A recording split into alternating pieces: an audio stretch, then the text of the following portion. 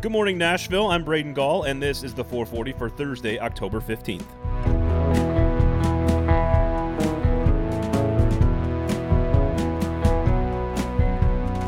As expected, for the better part of an entire calendar year, COVID is starting to have a major impact on the SEC.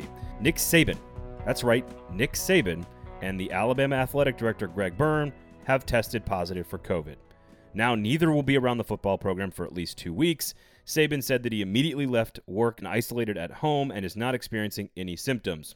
Offensive coordinator Steve Sarkisian, who has been a head coach at both the University of Washington and USC, will take over as the interim head coach or acting head coach or COVID coach. I'm not sure what the hell you call it. This is new territory for all of us.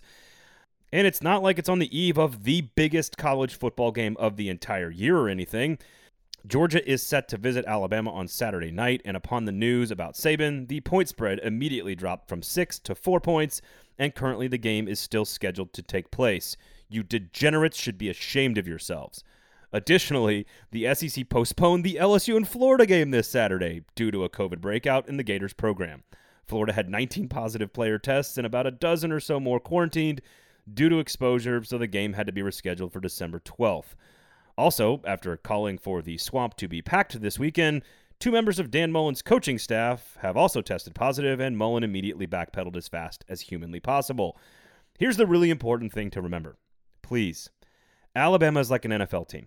Chris Lowe was recently embedded with the program for a story for ESPN about what Alabama is doing to make sure it was setting an example of how to do everything correctly and safely. Be sure to check out our interview with him, by the way, on the Fringe Element podcast this week.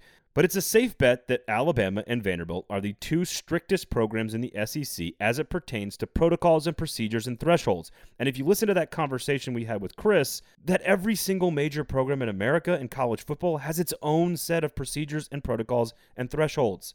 So what do we know about what works in pandemic sports and sort of just pandemic life?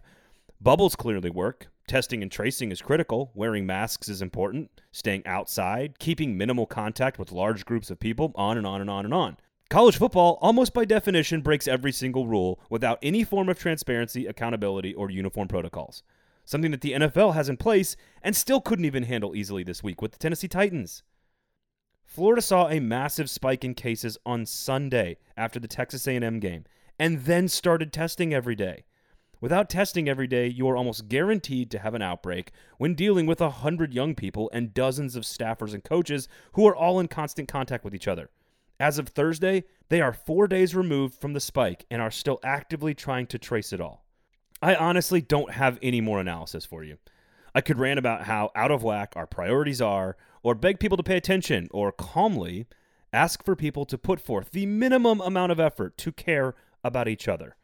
But then I might get called a name, or worse, you might unfollow me on Twitter. I'm so done with this shit.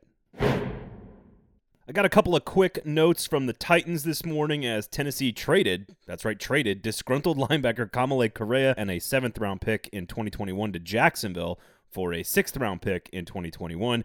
Correa asked to be traded this week after seeing his playing time diminished greatly. He played just 39 total defensive snaps in the team's first 3 games, going from 17 snaps in the season opener to just 12 against Jacksonville and only 10 in the win over Minnesota. Of course, Correa was inactive for the victory over the Bills on Tuesday night after being on the COVID list and went public on Wednesday morning about his desire to be traded. And John Robinson was happy to oblige. On the same day, savage. In his press conference on Wednesday, it sounded like Mike Vrabel was bullish on Derek Roberson being available to fill the void left by Correa, who did actually make some plays near the end of last season and in the playoffs.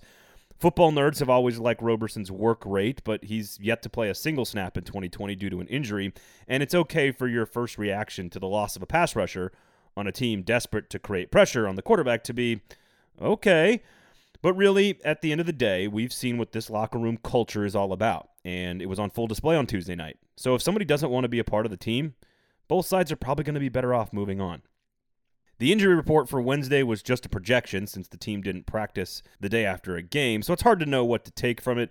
The report had 17 players listed as did not practice, for the hypothetical session. Nothing specific, of course, about Taylor Lewan or Darrington Evans, who both left the game on Tuesday with a shoulder and hamstring injury respectively and never returned, something absolutely Titans fans will keep an eye on for Sunday. Some good news for the unbeaten Titans, however, is the end of the COVID ordeal may be in sight. In addition to Daquan Jones and Beau Brinkley being active on Tuesday night, rookie first-round pick Isaiah Wilson, wide receivers Adam Humphries and Cam Batson, as well as defensive backs Christian Fulton and Greg Maben were all activated from the COVID-19 reserve list and could contribute this weekend against Houston. Wednesday was quite the day for soccer fans in Music City. Nashville SC had its best half of offensive soccer in club history, scoring 3 goals in the first 23 minutes against Houston on the road. The squad ceded 1 goal in the second half, but after begging for offense for weeks, the club responded with its most inspiring 45 minutes of soccer that I've ever seen. And the driver was DP Hani Mukhtar, who scored twice with 2 brilliant goals. One came off a delicate touch to himself around a defender and ended with a far post finish, while the other came off a set piece where he bent it inside the near post from 30 out and over the wall. A thing of beauty. Mukhtar finally delivered on all that DP potential, and it could not have come at a better time. After the 3-1 win on Wednesday, the club moves from 11th place up to 8th place in the Eastern Conference standings and is now squarely in the MLS Cup playoffs with 6 matches to go in the season.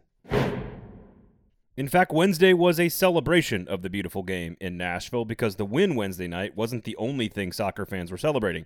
The soccer stadium and its very long and protracted legal battle might have come to a victorious end. It's an extremely complicated ordeal if you've tracked it over the last 2 or 3 years, with tons of moving parts and different parties fighting for various concessions, tons of legalese, things that I'm not qualified to discuss. So let's bring in the Nashville Banner's Steve Cavendish to explain what it means that Chancellor Ellen Hobbs-Lyle of the Nashville Chancery Court dismissed the Save Our Fairgrounds case against the stadium. So, after opponents of the soccer stadium at the fairgrounds lost their fight in the council 3 years ago, they turned to the courts to try to stop the project. Following a month-long trial, Chancellor Ellen Hobbs-Lyle ruled that the stadium and existing uses, which includes things like the flea market and state fair, can peacefully coexist at the fairgrounds. Additionally, and this is the big thing, the court found that there was no intent or design by Metro or the club and its owners to destroy or eliminate existing uses at the fairgrounds. So that means that construction on Nashville SC's new home, a 30,000-seat stadium that would be the biggest soccer-specific stadium in the country, can proceed. Now, there's another suit that's pending, but this was the stadium opponent's last best shot at trying to stop the project. And when you look at the statement that Nashville SC put out today, you can see that they think that this was the last major hurdle. As of right now, the stadium is set to open in May of 2022, which would obviously be the beginning of Nashville SC's 3rd season of action. Also, make sure you check out Lamestream Sports podcast every Friday right here on the 440 Sports Network. Steve Cavendish is, of course, my co-host. We talk inside baseball about the sports media landscape in Nashville, and our guest this week will be Paul Kaharski, so check that out, rate, review, and subscribe. Thanks for listening, everybody. Make sure you rate, review, and subscribe. Share the show. Tell all your friends how awesome it is. My name is Braden Gall. This has been the 440 for Thursday, October 15th. 440 is a production of 440 Media, written and produced by Braden Gall, music by William Tyler.